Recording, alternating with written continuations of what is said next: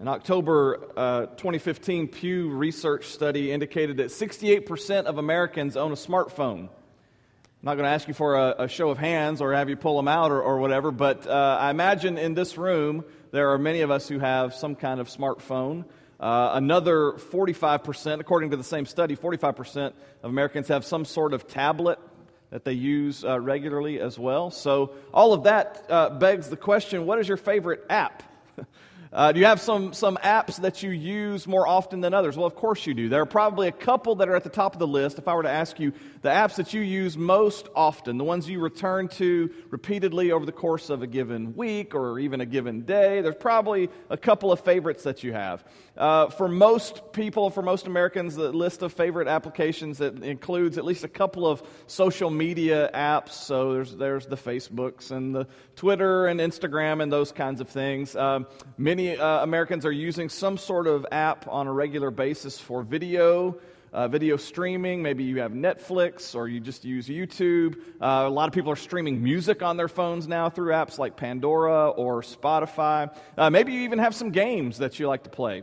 Maybe, you get bored and you pull out, if it's solitaire or if it's stack, or you might even be into, Pokemon Go. That's like the thing now, all right? So maybe that's kind of like you have a favorite game that you play. For me, some of the apps I use most frequently are, kind of boring, but they're just the utility apps. I use things like my map feature.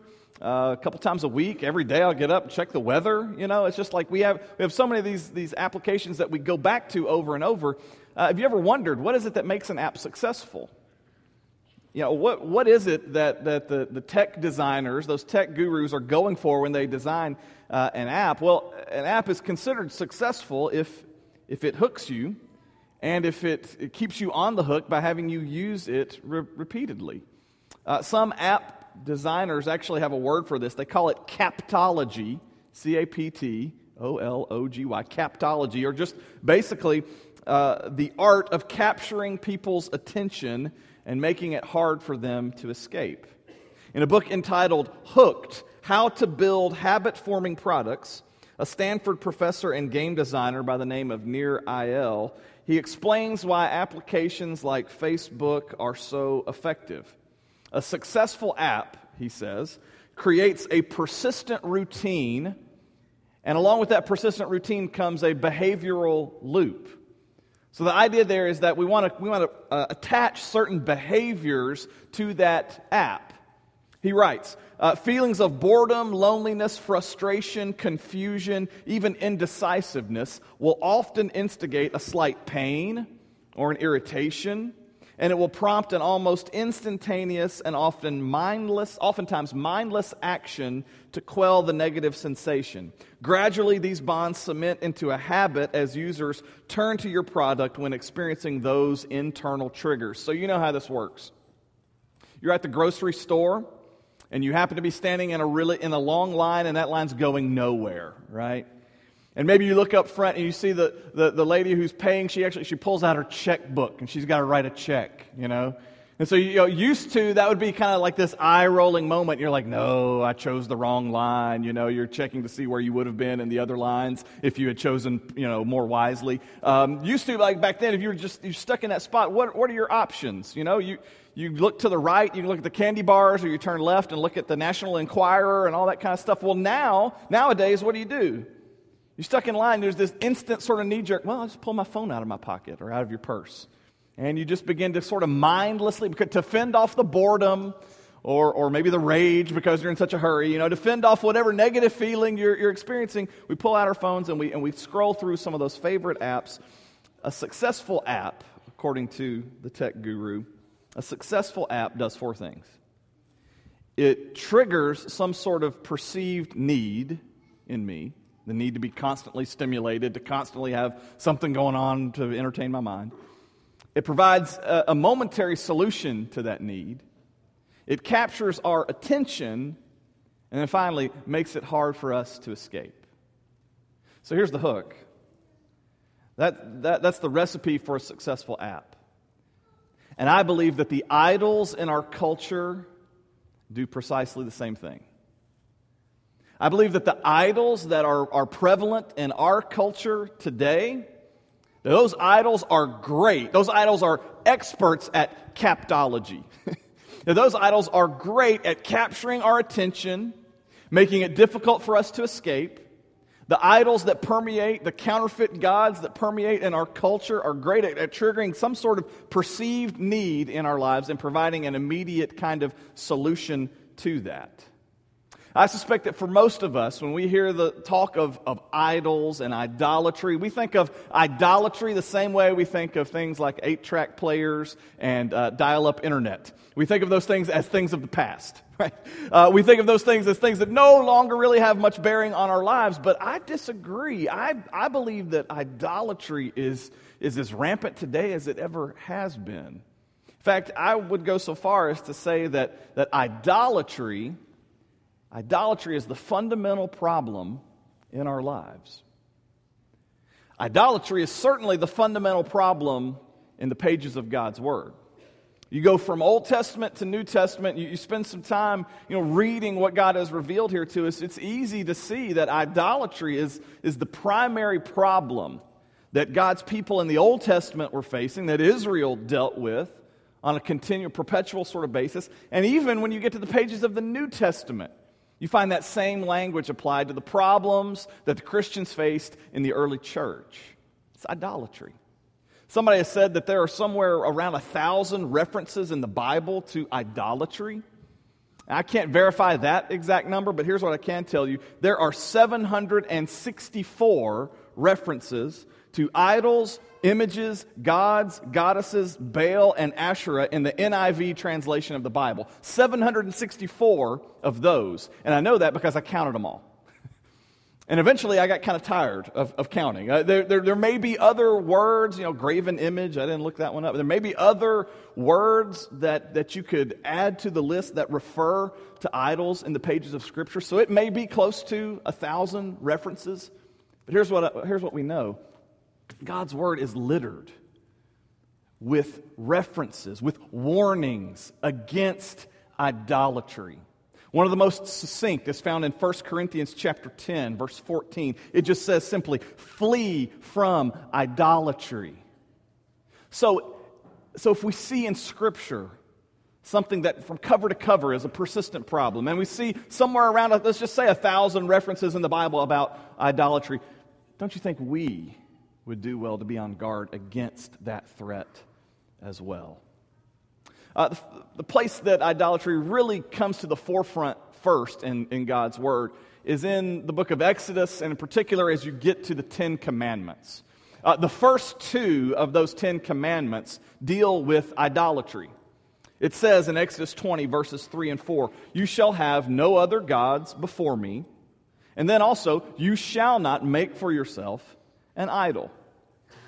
Just to set the stage there from Exodus 20, God spoke those words directly to the children of Israel. They're gathered there at the base of Mount Sinai, and God speaks those 10 commandments directly to Israel. At the end of that, after God finishes speaking, Israel is so fearful. I mean, it is such a fearful experience to hear the voice of God like that. Israel says to Moses, can we come up with a different plan? Here's what we suggest. You go on the mountain and talk to God yourself, and then you come back and tell us what he said, but we don't really want to hear God's voice again like that. It says in Exodus 20, verse 19, "Do not have God speak to us, or we will die." So Moses goes back up the mountain, and he's there, and he receives the word of God. He receives these commands, the law that we see there, the Mosaic law as it's referred to, and he's on the mountain for 40 days. And so 40 days go by, and the children of Israel are down at the base of the mountain, and no sign from Moses. At the end of that 40-day period, Israel begins to get restless. And they begin to clamor for something that would capture their attention. They have a perceived need.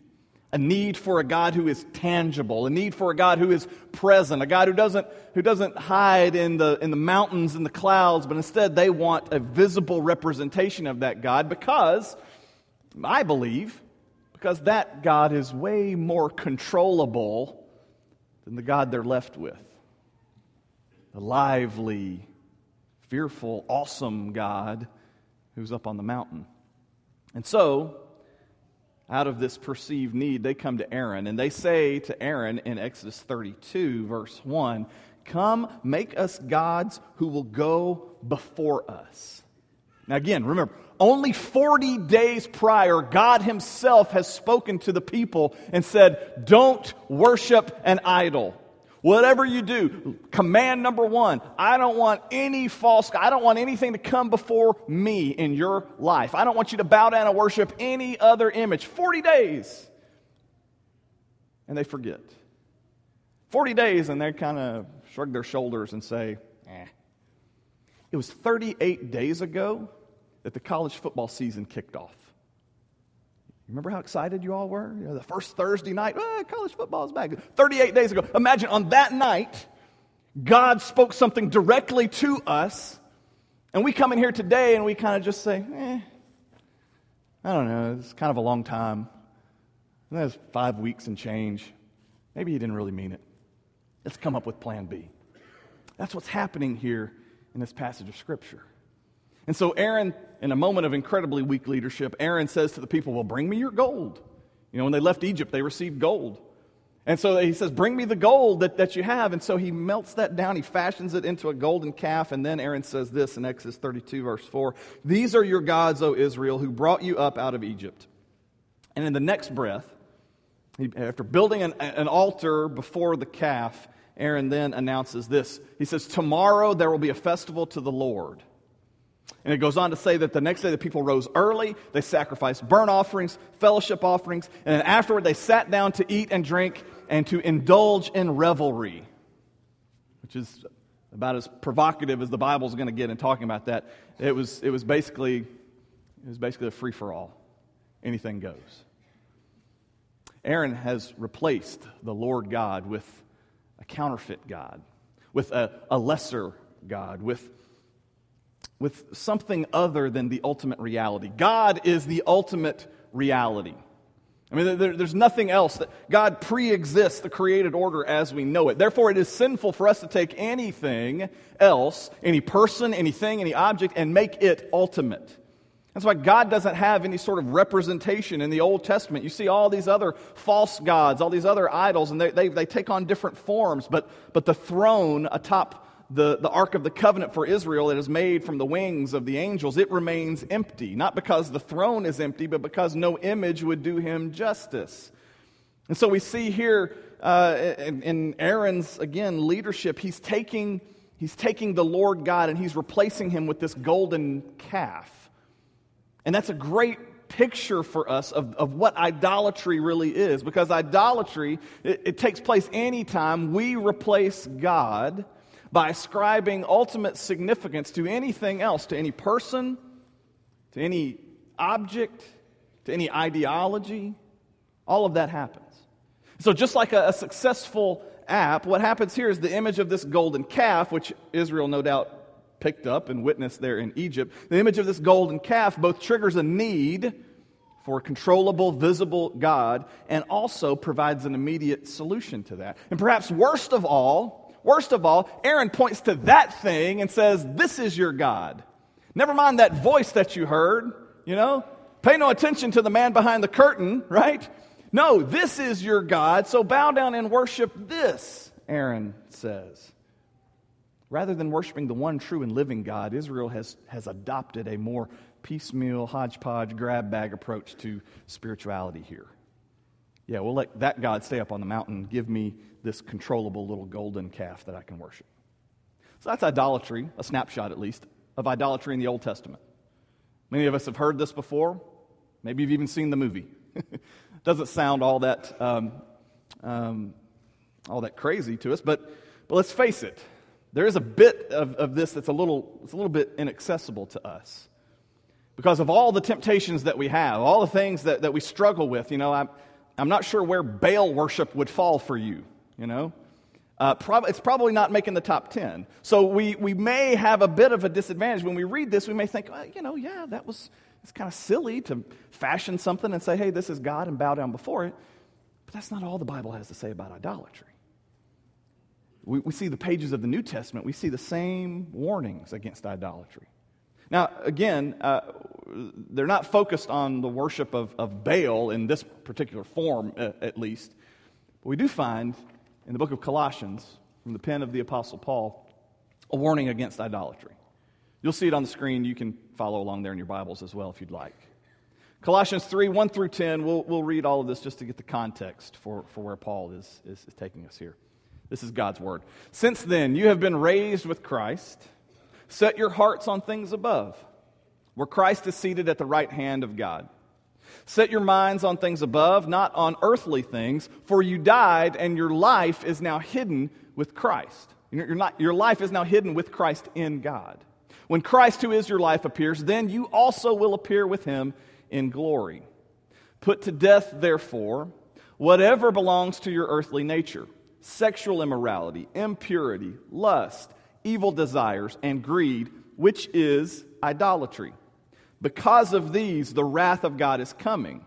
You used to walk in these ways in the life you once lived, but now you must rid yourselves of all such things as these: anger, rage, malice, slander, and filthy language from your lips. Do not lie to each other, since you have taken off your old self with its practices and have put on the new self, which is being renewed in knowledge in the image of its Creator.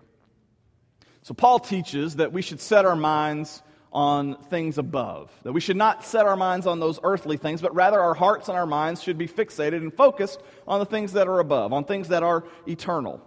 And here are some of the earthly things he says we should set our minds against. Again, it's sexual immorality and impurity, lust, evil desires, and greed. And in God's Word, there's a special effort that is made to identify these activities, these perspectives, setting your mind on these things. All of that, it's idolatry, the Word says. There's a special effort to note that those practices can become idolatrous if they're unchecked. So greed and sexual sin, and even these things listed in verse 8, anger and rage and malice and slander, if they become ultimate, if they take on a life of their own in our particular lives, then they can become idolatrous kinds of practices. They can consume us. How many people have you known who've just been consumed with anger? It's almost as if the pursuit of living out some sort of angry fantasy becomes ultimate for them. It can become an idol in our lives if we're not careful. Same thing with sexual immorality, the same thing with greed. With all of these, the Word of God points out far more than just golden calves with horns. We look at that and we think, how unsophisticated is that? But the Word of God says idols run much deeper in our culture, and we need to be on guard against them. So today we begin a new series. Today we begin a series entitled Counterfeit Gods. And the aim of this series is for us to spend the next several weeks just looking at what God's Word has to say about some of those dangerous counterfeit gods, those dangerous idols in our lives. We understand that this is counterfeit gods with a small g. This is counterfeit gods in the sense of those threats to who God has called us to be.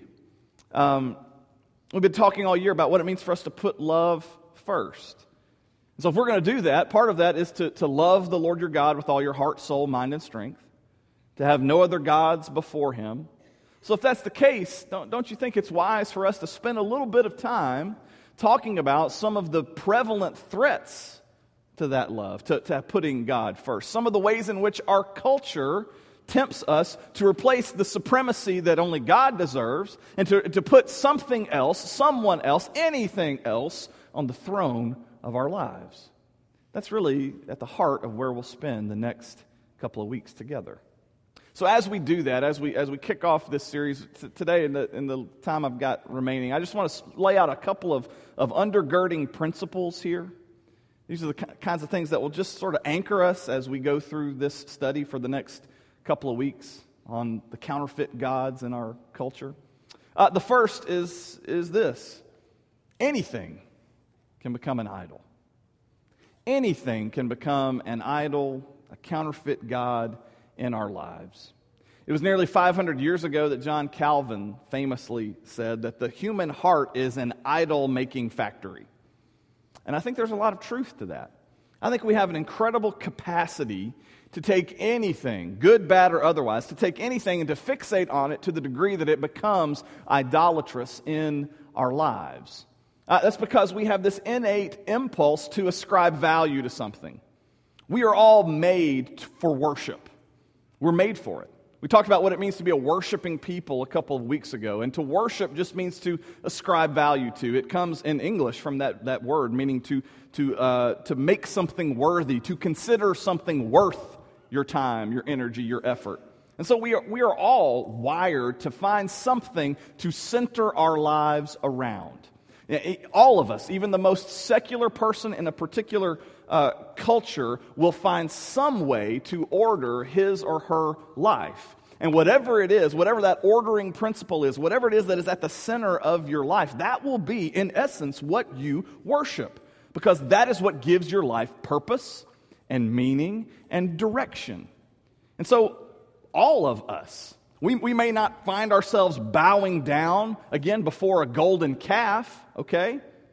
But how many of us, for instance, bow down and worship before the false god of body image? We live in a culture that is fixated on body image, on being young and looking young.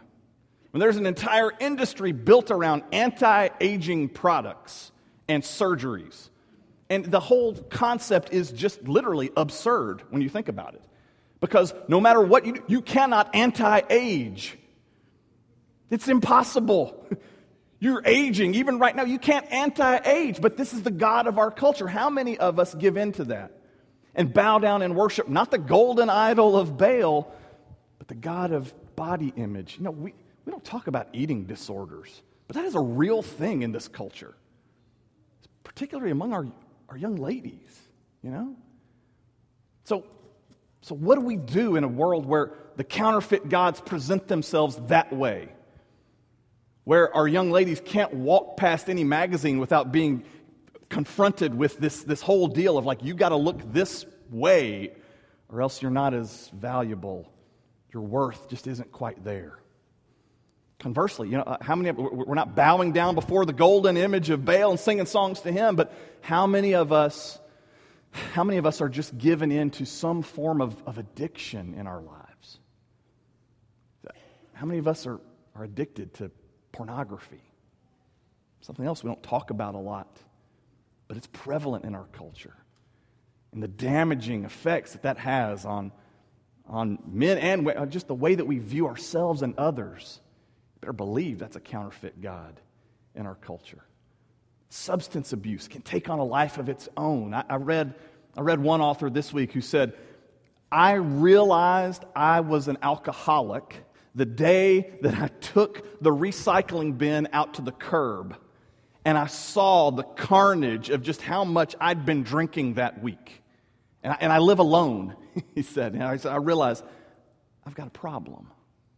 And so we understand how our culture works. We understand how those kinds of things can be harmful and destructive. And yes, those have always been counterfeit gods and idols that God's people have been prone to giving into. But you know what Satan will do is, if you give him one of those areas of your heart and your life, he'll take it and he'll run rampant with it. But you know what? Satan is so great at also taking good things in our lives and perverting them and twisting them and using them for his purposes. So even good things like family.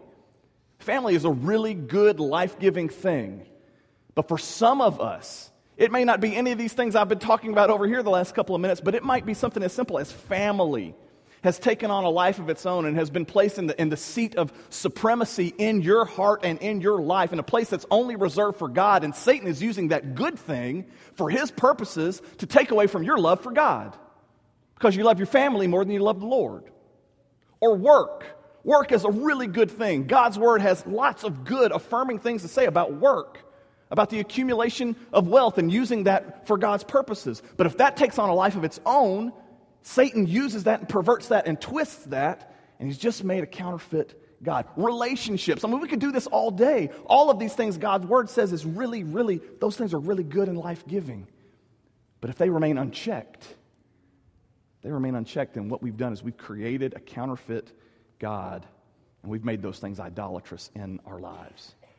The full text of the verse I read to you a moment ago from Exodus 20, verse 4, speaks to this as well. Again, the Ten Commandments. You shall not make for yourself an idol in the form of anything. And then the Lord adds this, in heaven above, on earth beneath, or in the water below. The Lord gives His people this exhaustive command not to make an idol out of anything. But that very teaching implies this, does it not? That we are capable of turning anything into an idol, into a false god. If we will let Satan run rampant there, any good thing, bad thing, or something indifferent can become a counterfeit god in our lives. As Timothy Keller says, if anything becomes more fundamental than God to your happiness, your meaning in life, and your identity, then that is an idol. So anything can become an idol. Secondly, counterfeit gods always disappoint. That may be another one of those things where it's sort of like, well, yeah, that seems obvious to say. But it's worth saying here on the front end, because if we're going to talk about these counterfeit gods, we need to be sure that we're also saying that these counterfeit gods are always going to lead to disappointment. Idolatry will always lead to disappointment because idolatry is living in the wrong story. We weren't made to center our lives around anything other than the Lord God. On the first page of the Scriptures, we see this truth, that we are made in the image of God. Male and female, He created them. We are made to bear the image of God. That means we're made for life with God. And when Jesus speaks about what that life looks like, the language He uses is language of love.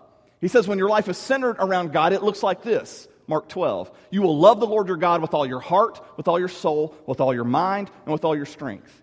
And so a life centered around God, a life that it is living in the fullness of the image with which we were created, is a life of love. It is a life devoted to God, a life where God is at the center. We are a Christ-centered people, as we said a few weeks ago. Anything else we put in the central position in our lives, anything else will lead to dissatisfaction. Ultimately, we will not be satisfied with anything less than God at the center of our lives. In May of 2015, Sports Illustrated named Ronda Rousey the world's most dominant athlete. She'd had quite a run up until that point. She was the first U.S. woman ever to win an Olympic medal in judo. She was consistently ranked one of the top 3 judo champions in the world before she transitioned into mixed martial arts, also known as MMA. And she quickly dominated there as well, became a world champion. Going into November 2015, she had a 12-0 record, 12 wins, 0 losses, 12-0 record as an MMA fighter. And get this, only one challenger, only one fighter had ever even survived the first round against her. I mean, she's knocking people out left and right, okay? Of those 12 victories, 8 of those challengers were defeated in less than a minute. That means from the time I started this illustration to right now, she would have defeated 8 people, okay? And then in November of 2015, something unexpected happened. Ronda Rousey lost. She didn't just lose, she lost badly. And she gave an interview not too long after that. And I want you to hear what she said about this devastating loss. She says, I was literally sitting there thinking about killing myself. And at that exact moment, I'm like, I'm nothing. What do I even do anymore? No one cares about me anymore without this. For Ronda Rousey, this was the title of the world's most dominant athlete. This was the status of being the undisputed champion. This was this image that she could project of success and achievement that gave her life purpose and meaning and value. And when you strip that away from her, she was left with this feeling of being dissatisfied and disappointed, because you know what? Every single counterfeit god will leave you feeling that way because you weren't made to worship that. You were made to worship God. So all of those things that fall into that category of this, without this, I'm nothing. Man, if I just had this, if I just had this relationship, if I just had this job, if I just had this car, if I just had this much money in the bank, all of that, that's language that leads to making a counterfeit god in your heart. Instead, we've learned to be content in all circumstances because We're in Christ. And there's nothing that can change His supremacy in the heart of my being. If I've said Jesus Christ is Lord, then that's a promise that is greater than anything any of these other counterfeit gods can even remotely offer. Everything else is just going to lead us to feeling disappointed. It was in his classic work, Mere Christianity, that C.S. Lewis said, "If I find in myself desires which nothing in this world can satisfy, the only logical explanation is that I was made for another world." And that's in essence what the writer of Ecclesiastes says at the end of Ecclesiastes. The writer of Ecclesiastes, he's tasted all the counterfeit gods, all the things that the world can throw at you, all the things we'll talk about in this series, riches and power and pleasure and success, all of that, wisdom. He's had it all. He's been there, he's done it, he's got the t-shirt to prove it, and he walks away saying, you know what? At the end of the day, that stuff, his favorite word, is meaningless. You need to be ready before you dive into Ecclesiastes, because you walk away like reevaluating your life, because he is just like hammering. It's like that stuff is just meaningless. Meaningless. It's vanity. He says it's nothing. If you've made that ultimate in your life, there's no meaning there. It's a cul-de-sac. It's a dead end. And he closes with this little postscript, which is about the most positive thing he has to say. In light of all that, now all has been heard, here's the conclusion of the matter. Fear God and keep His commandments, for this is the whole duty of man. He says, you want to know what life is all about? It's about the fear of the Lord, making a difference in your life, walking in obedience to Him. He said, everything else just doesn't matter. I've put everything else at the center, and I've walked away unsatisfied. Empty calories. It's like eating a Big Mac, It's empty calories. What's life-giving is to feast at the banquet table of the Lord. Fear Him and keep His commandments. So those counterfeit gods, anything can be an idol. Those counterfeit gods will leave us feeling disappointed. And then we'll close here with this point. This is a good place for us to finish up for today. I want you to know this, that God is able to cleanse us of our idols. The purpose of this series is to expose those counterfeit gods for what they are. The purpose of this series is to name those false gods, those temptations that we are surrounded by in our culture. We want to name those because there's power in that. But ultimately, the move here is not just to spend a lot of time wallowing around talking about the false gods of our culture, but to say, if those are present in your life, if those are temptations that we deal with, on a regular basis, on a limited basis, to whatever degree they are there, know this, that the promise of God is that He is present and He is powerful. He is able to cleanse us from these idols. We find this promise over in the book of Ezekiel. I wish we had a lot more time to unpack this, but we'll close here with this. From Ezekiel 36, God makes this promise to His people, Israel. He says to them, I will sprinkle clean water on you, and you will be clean, and I will cleanse you from all impurities, and get this line, and from all of your idols.